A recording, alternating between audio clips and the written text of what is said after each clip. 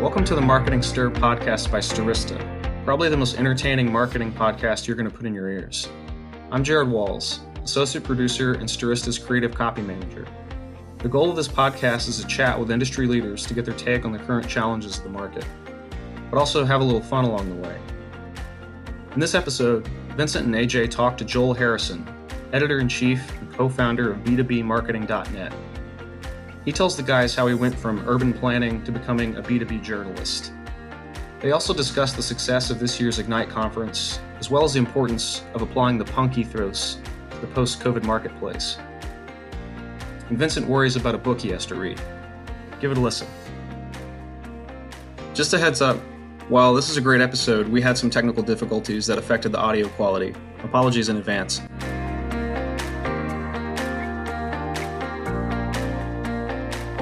Right, ladies and gentlemen, it's another episode of the Marketing Stir. I, of course, am your host, Vincent Petrofessa from Stirista, the Vice President of B2B Products here at Stirista. Stirista, the identity marketing company. We help you generate new customers, keep your existing customers, enrich those customers.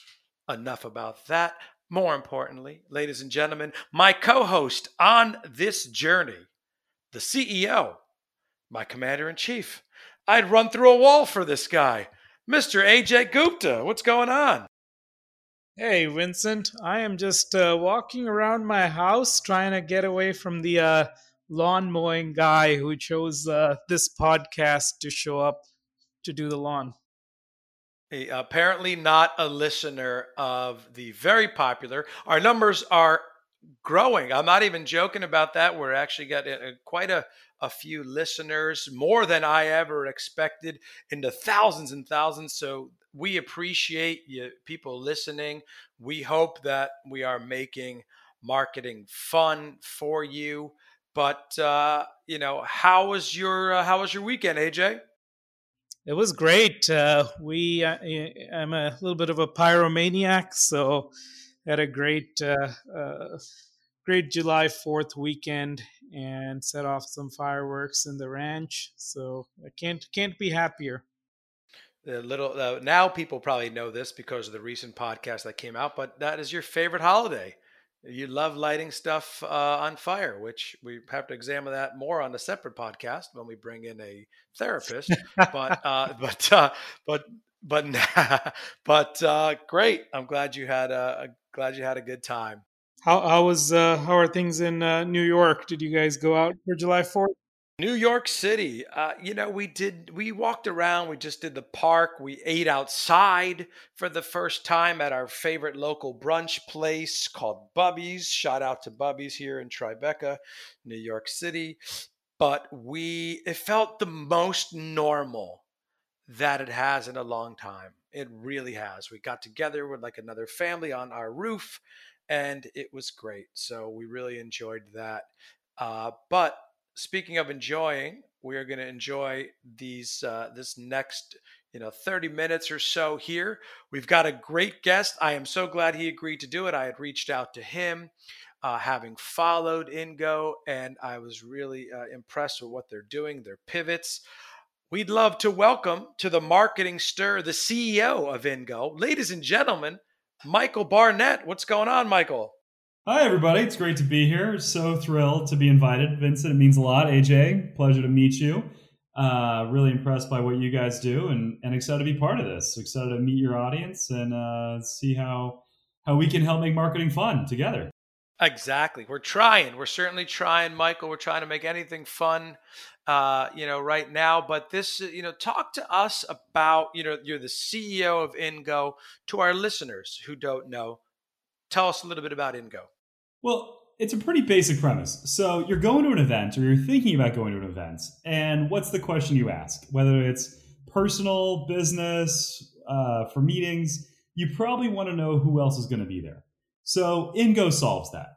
So let's say, AJ, you're signing up for Fast Company Innovation Festival. And you go, oh, I want to know who else is going to be there. And we show you Vincent's going to be there. And then we suggest other people for you to invite.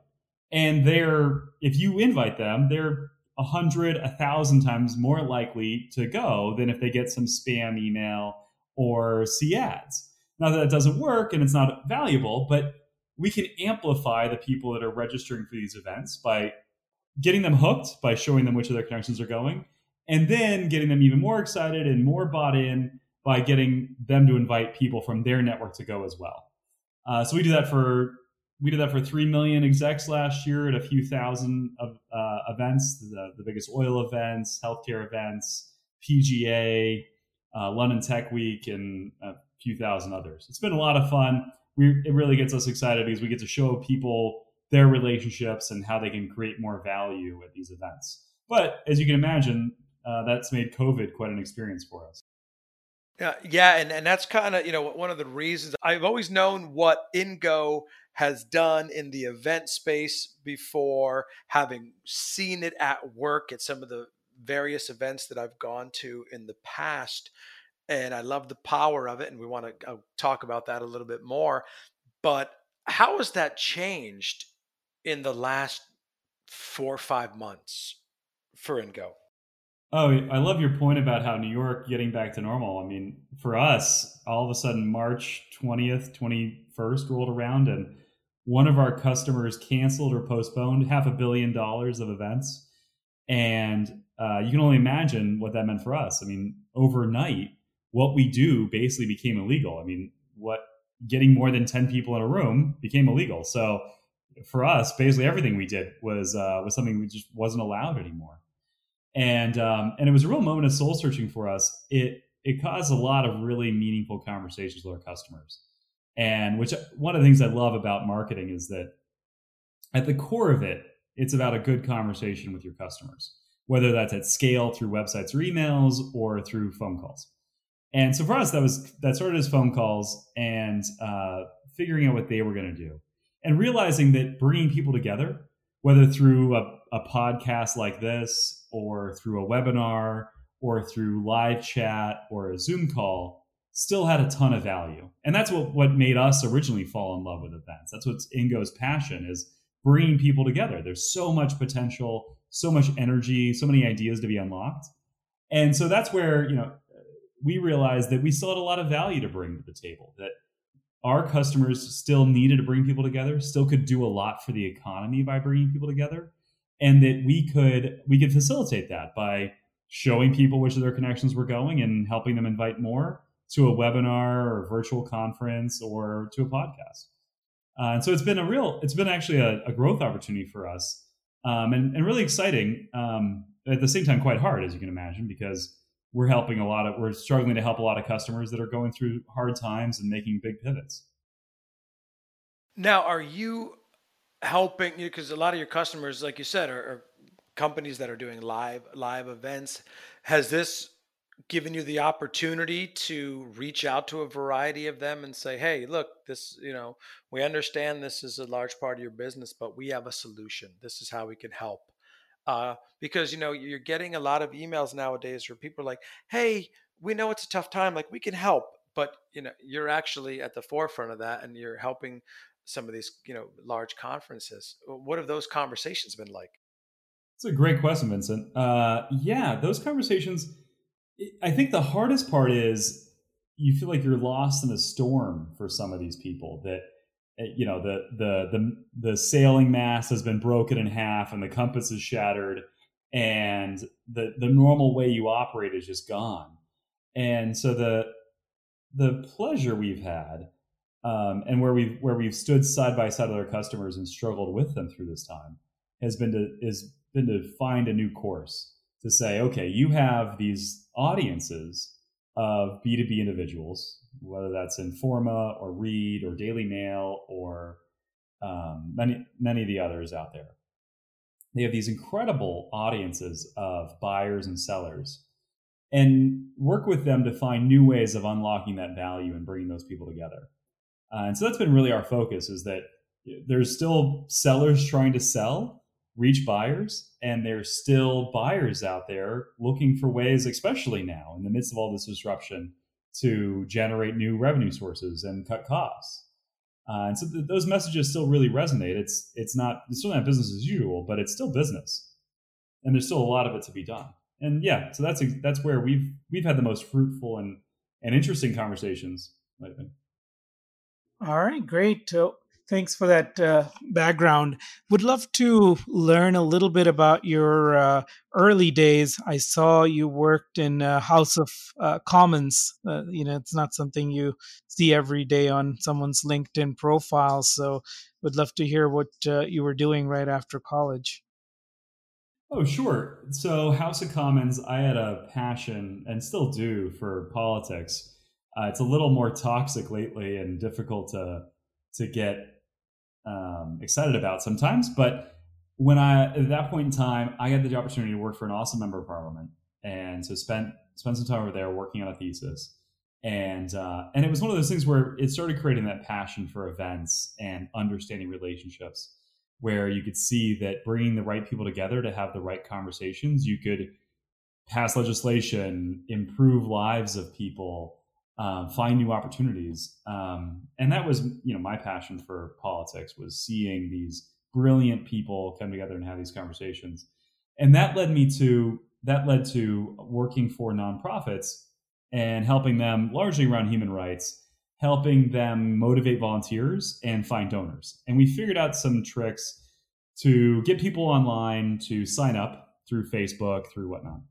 And those people online would then say, yeah, I'll come join you in a town square, college campus, wherever it was, with clipboards. And you'd get people signing up, first name, last name, and the phone numbers and email addresses. And it meant that very quickly you could get dozens, if not hundreds of people gathered around, filling in their information, getting excited about a cause, saving people in Darfur, preventing slavery in parts of the world, preventing war crimes, whatever it was.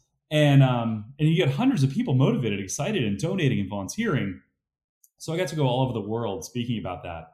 And that was really the genesis for InGo, realizing that by bringing the right people together, you could solve problems in the world. And so that's been our passion since the beginning, was how do we make sure the right people not only connect at the event, but show up in the first place. That's a cool background story there. And then when you first started the company, was it bootstrapped? Did you take in outside investment? Our viewers would love to learn a little bit more about the early days.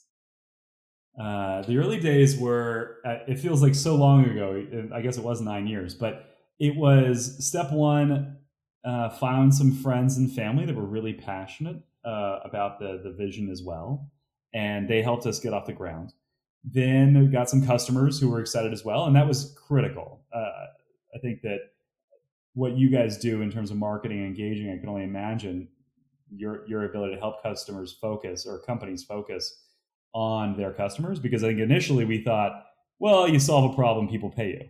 And it was in those conversations with those initial customers that it became very clear what they really needed and where their pain points really were around growing their events and getting senior executives there, people that wouldn't pay attention to some classical marketing techniques. And so that was once we had those conversations with customers, we got our first real money out of those customers. And then we started being able to get some angels and angel groups. So we raised just over $2 million in total. But then for quite a while now, almost 3 years, we've been largely self-funded, growing. Cool, great. And then you you view yourself as a software company that provides a solution, or how much of it is hand holding with account managers versus users coming in and setting up their own communities? Oh, that's a great question. So for us, it's software. We're very software driven in that a lot of our customers can be completely automated. So they can set up their own campaigns. They can start getting their members, their audiences to promote their events, their webinars automatically without much from us. But certainly especially with more complex situations and integrations, we provide quite a bit of service and consultants as well. So especially for new customers, they are in a position where they want our help understanding their community. So you can imagine like Drone Expo, they want to know what's going to motivate their community to advocate, to invite others, to promote. And so there you have to think about the community and what motivates them, what excites them in terms of giving away a drone, showing off who the top advocates are, creating VIP experiences. So we've got our team's got a lot of experience on how do you get the audience to really want to build the community, build that event up into something larger than it currently is. And it really revolves around recognizing people, giving them thanks, the normal human things, right? Recognition, incentivization, and a sense of belonging to something larger than yourself. Great, that's a good value proposition there. And then are your clients based in certain geos, or is it worldwide? So that's so our customers are largely U.S. and London, but we've got quite a few also in Dubai, Singapore, and Sydney, and Brazil. We've grown a lot with our friends and partners who not only operate either in the U.S. or the U.K., but operate in those geographies as well. But right now, we're definitely seeing the largest growth with it. Typically, our customers are large trade show and conference organizers. But where the growth has been for us has been larger media companies. So Inc. and Fast Company and even some SaaS businesses as well that are looking for new ways of growing their audience, their customer base. Michael, talk to me about the Event Virtualization Summit. I've looked at a few episodes. I think those are extremely interesting. I would love you to share with our audience about the Event Virtualization Summit, as well as how that came about.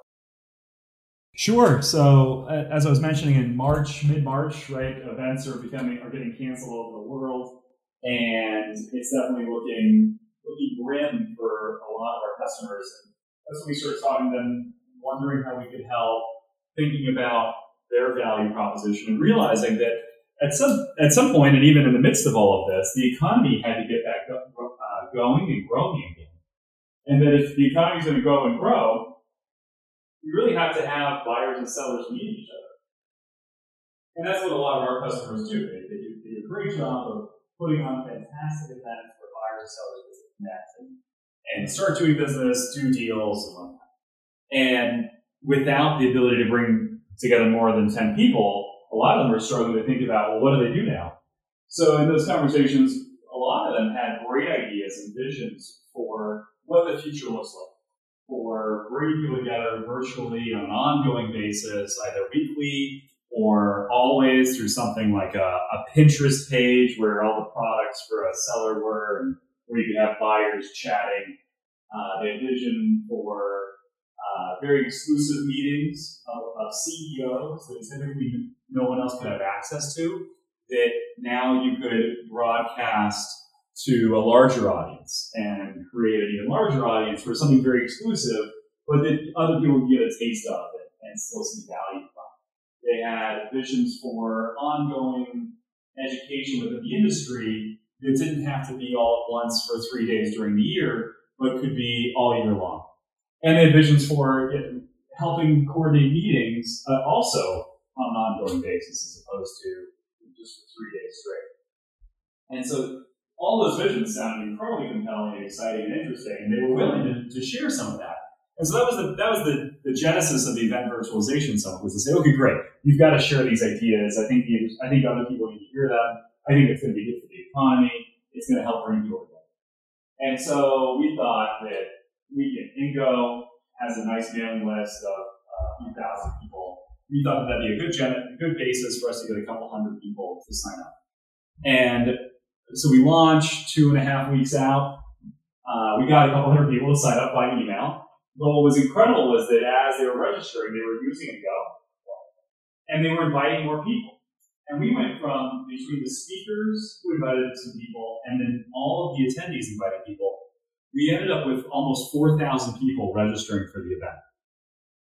And then what else was very powerful was that we had 80-90% of the people show up, because we think the reason, what we've seen, is that when you show that you're connected to other people who are going. So AJ and Vincent, let's say we show you that you're both going. We send an email to you. InGo sends an email to you saying, "Great news, Vincent. AJ's going also."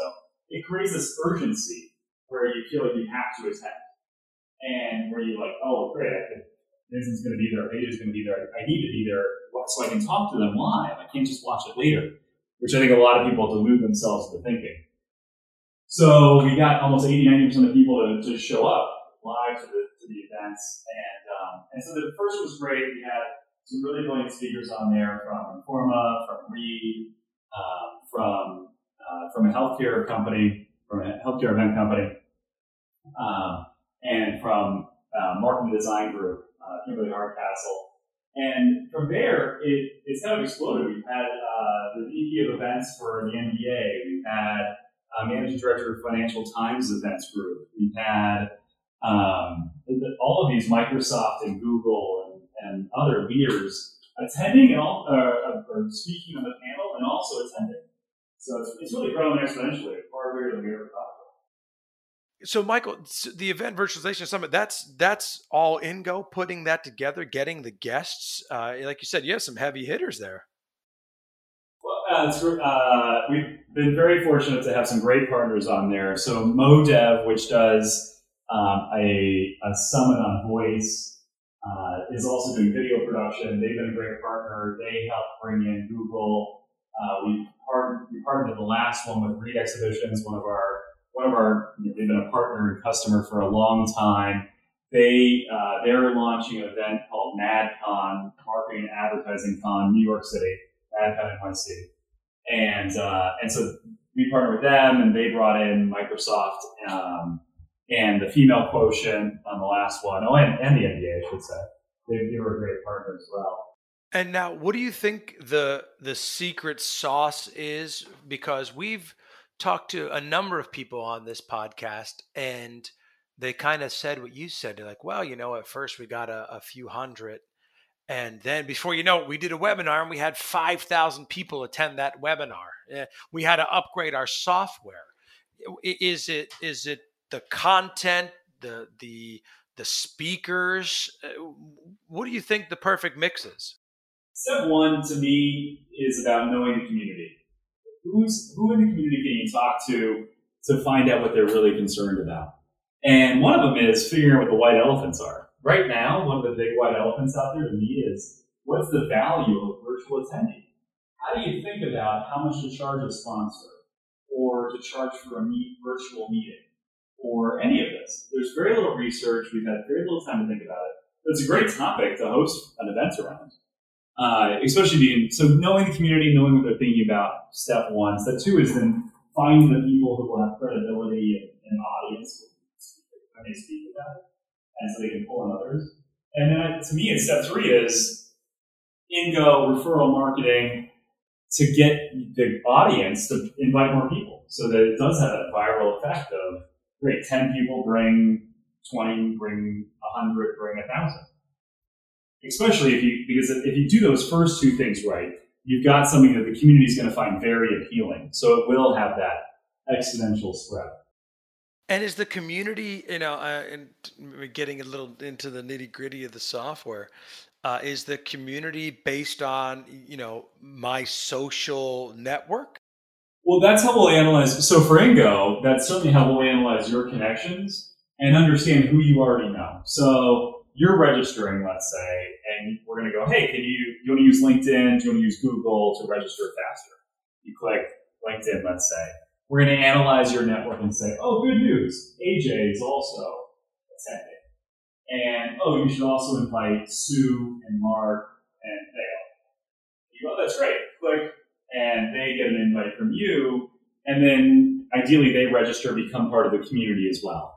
So we think of it as two different things, right? There's the community, the people that are going, the people who regularly go, and then your network, either LinkedIn or Google or Salesforce if you're a sponsor. Very interesting. Yeah. And, I'm more apt to, as you're saying that, if I'm like, hey, AJ's going, hey, Jared from another company is going that you haven't spoken to in a while. It just gives you it just gives you the know-how that, oh, they're attending, I'm going to reach out to them, it's been a while, let's see what they're up to. That's very interesting. Yeah, exactly. Yeah, and I think the other thing is it gives a great opportunity top of mind. Everybody, to some degree, we see it certainly very heavily in the Middle East and Brazil, where attendees to events use it almost like a certification. Oh, I attend this event, therefore I have a certain amount of clout. But what we've seen with InGo is that that's true just about universally as well. It's not quite as pronounced or as overt, but everybody, if I'm attending a very exclusive or very meaningful event, I mean, think about Aspen Institute or Davos or even South by Southwest or Burning Man. There's certainly cachet that comes along with that, but there's also this je ne sais quoi, right? There's this ineffable element of that person is going to know the right things, have the right connections because they're involved in that kind of event in that community. So that's the other thing I think that is really important. When we talk about community, we think it's very loaded and a really rich term. It deserves a lot of thought. It deserves a lot of thinking about, well, what does it mean? I mean, for you and for your community, you probably think a lot about what's the right kind of audience. Who do we really want to attract? I think it's easy for a lot of marketers out there that have a large audience already or have a lot of attendees to their events already to think that they just want more of the same. Then the truth is that if you're involved in finance and you go to finance events and all you're worried about is the companies that help make credit cards and print credit cards and credit card transactions, if that was your event 10 years ago and you weren't thinking about blockchain and pure digital banking and all the rest of it, pretty quickly your audience got away from you and you could lose it. So that's where we thinking about the community and what they really care about and what direction they're going is really important. And then InGo layers on top of that by being able to capture a lot of that information and being able to see what companies are growing and which ones aren't, by being able to see some of those big trends as they happen. Michael, do you have a favorite event or client that you particularly look forward to? Oh, that's so hard. I've got so many passions. I really love that there's so many great tech events we're involved in. Fast Companies Innovation Festivals, fantastic. I also love aviation. So the Dubai Air Show is hosted by one of our customers, Dubai World Trade Center. And then there's some really great Comic-Cons in New York and Sydney by some of our customers. The one that I was very much looking forward to, and I'm very sad not to get to attend this year, is Cannes Lion, one of the top marketing and ad agency events in the world, if not the most premier. And it was really sad to see that it wasn't going to happen this year. But I'm looking forward to being an extraordinary time next year when it'll be my first time attending. Oh, that does sound like fun. But how about yourselves? What are your favorite events? If you don't mind me asking a question or two. No, of course not. We actually, Vincent and I were both at Ramp Up, which has become sort of the biggest industry event right before Corona hit. In fact, some of the larger companies like Microsoft and Google had canceled their conferences, but we had made it out to San Francisco not too long before the pandemic. And other than that, our industry is in sort of an interesting place because some of the larger events like the DMA has gotten acquired by ANA.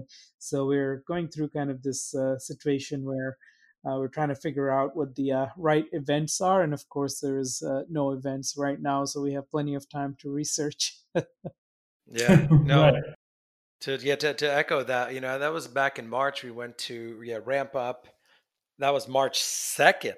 March 1st, there were still people shaking hands and cocktail hour. That was a good one. I really enjoyed, although it's huge, I enjoyed going to Dreamforce one year. Demandbase does this ABM conference that's kind of fun. Marketo. Now it's the Adobe conference. I've been to that before. I was looking forward to going to it. But Starista is involved with a few smaller organizations like the Marketing Edge, as well as the DMCNY, the Direct Marketing Club in New York. So I like those smaller events where we get to, meet people in our own backyard, so to speak. So yeah, but we love live events, Michael. AJ and I are, as you can tell by hopefully by our energy, we're friendly people. We like talking to people and meeting people. So we're this is taking a toll on us, but the the virtual events have definitely served their purpose. It's been not the face to face that we want, but it's definitely served its purpose as far as content and networking opportunities via LinkedIn, that sort of thing. Michael, how do you go about finding new clients and prospects for yourselves? So historically, the way we found customers was largely physical events, going to CISO and Hoopy, big events on events, Expo, and InGo was often provided on some of these so that the attendees would get the experience of using us so that when the conversation started, it was easier. And then more recently, it's become a matter of the webinars have largely been a big driver for us. That's increased web traffic. And we've had a lot of partners start distributing us as well. So those have been the new big drivers for us, and nurturing the webinar attendees that express interest, and then getting them to schedule meetings has been our typical route. So, Michael, since you started your own company at a pretty young age, what are some of one or two kind of highlights, key things that you would recommend a young entrepreneur should take to heart who's looking to start their own business? I would first read Pat Lencioni, the four disciplines of the extraordinary executive, all about, and reflects a lot of what's in Good to Great. I think there's three business books that I think are critical reading, critical canon, so from my perspective. Pat Lencioni, 4 Sessions of the Extraordinary Executive, build a team, figure out your goals, communicate those, figure out how to track those goals in the company, and then communicate the heck out of those goals.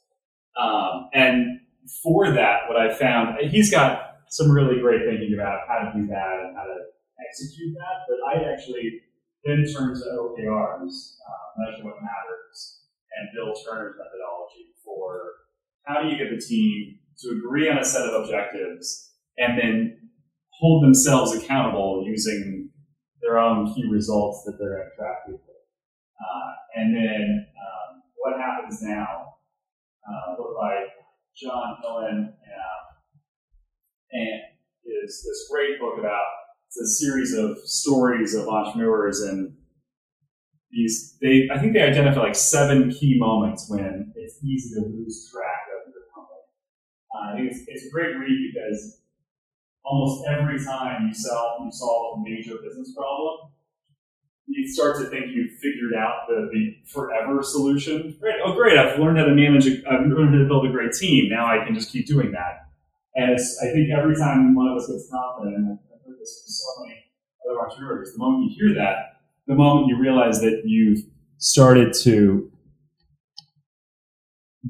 has started to outrun you, right? So like now you figured out how to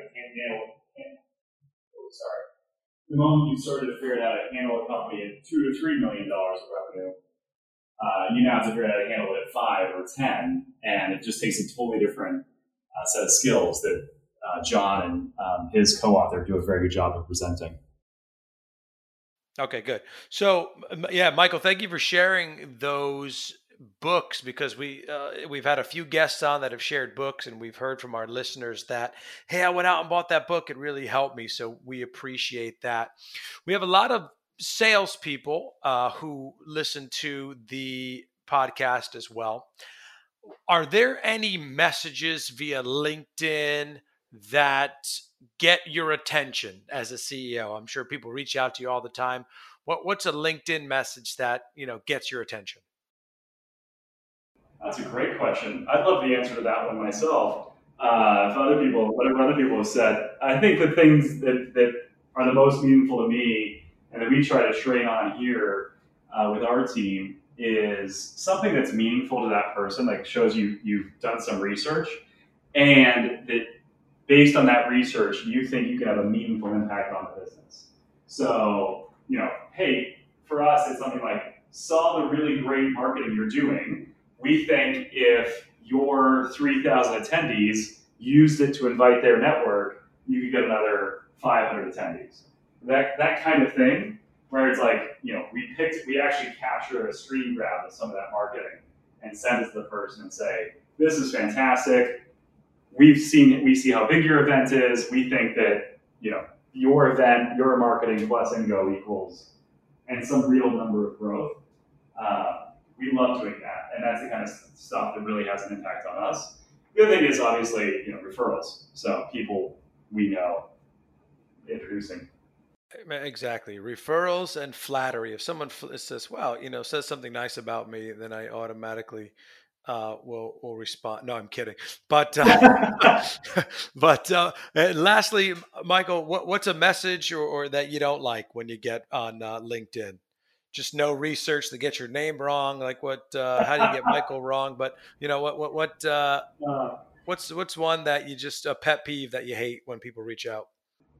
That's a great question too. I think the thing that's most painful on LinkedIn is when just another person says, "Hey, I think it'd be great if we were in each other's network." Yeah, and they had like one shared connection. Yeah, and it's the person that will accept everybody's connection request. Like, wait, I don't understand. So, what about yourselves? I'd love to hear your pet peeves.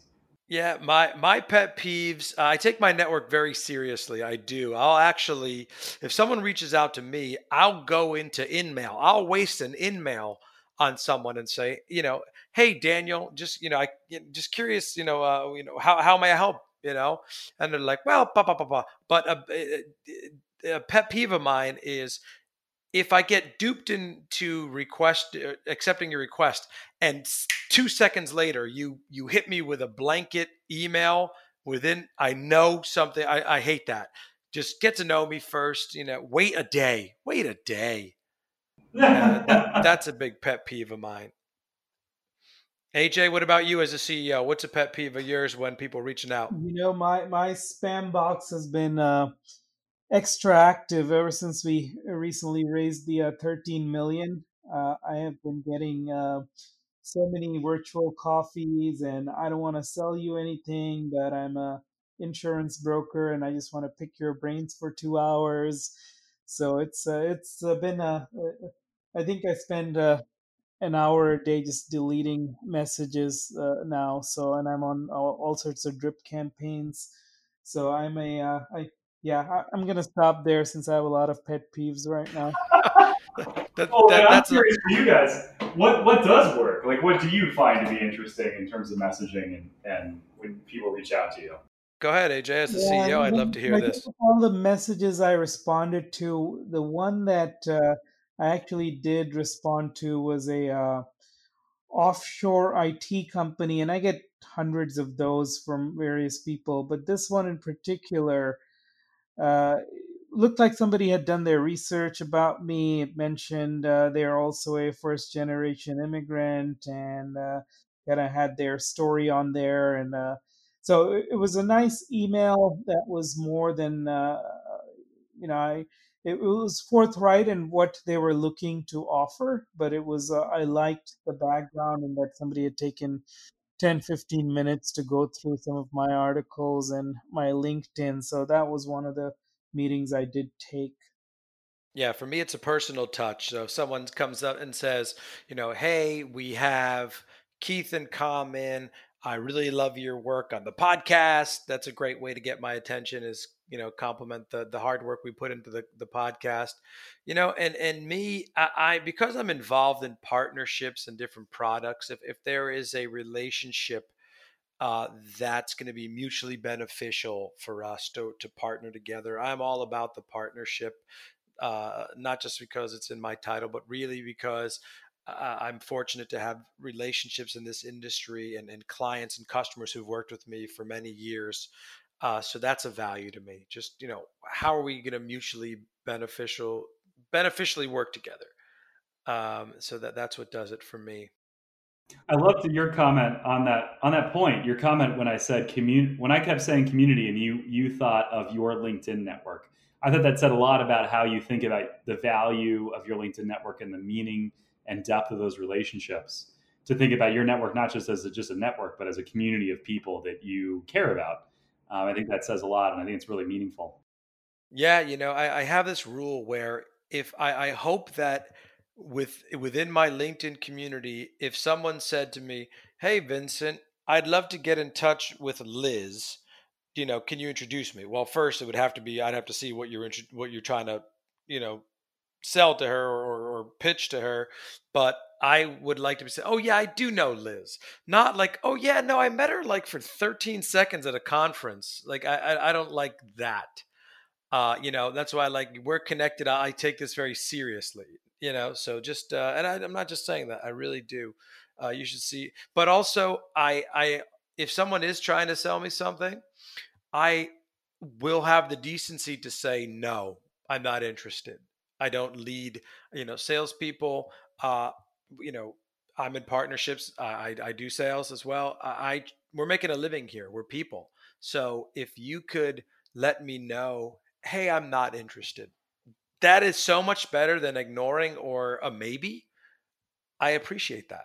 We're humans. Let's talk. Yeah. It's, and that's what I like there. But I like this, Michael. Thank you for asking us questions. This is, this is great. And then this has been a great session. We really appreciate you joining us. We really wanted to get your take, being directly involved in the events business, and I love how you have evolved there thus far, and will continue to evolve. And if interested in getting in touch with Michael, you could go to InGo.me, and also click on Event Virtualization Summit. Take a look at those episodes. You'll hear from industry leaders. And this has been awesome, Michael. So glad that we have met. And thank you so much for joining us on the Marketing Stir. And I'm Vincent Pietrafesa. That is AJ Gupta. Thanks for listening to the Marketing Stir podcast by Barnett, Starista. Please like, rate, and subscribe. Thank you so much for joining us. If you're interested in being a guest on the podcast, email us at info info@themarketingstir.com. And thanks for listening.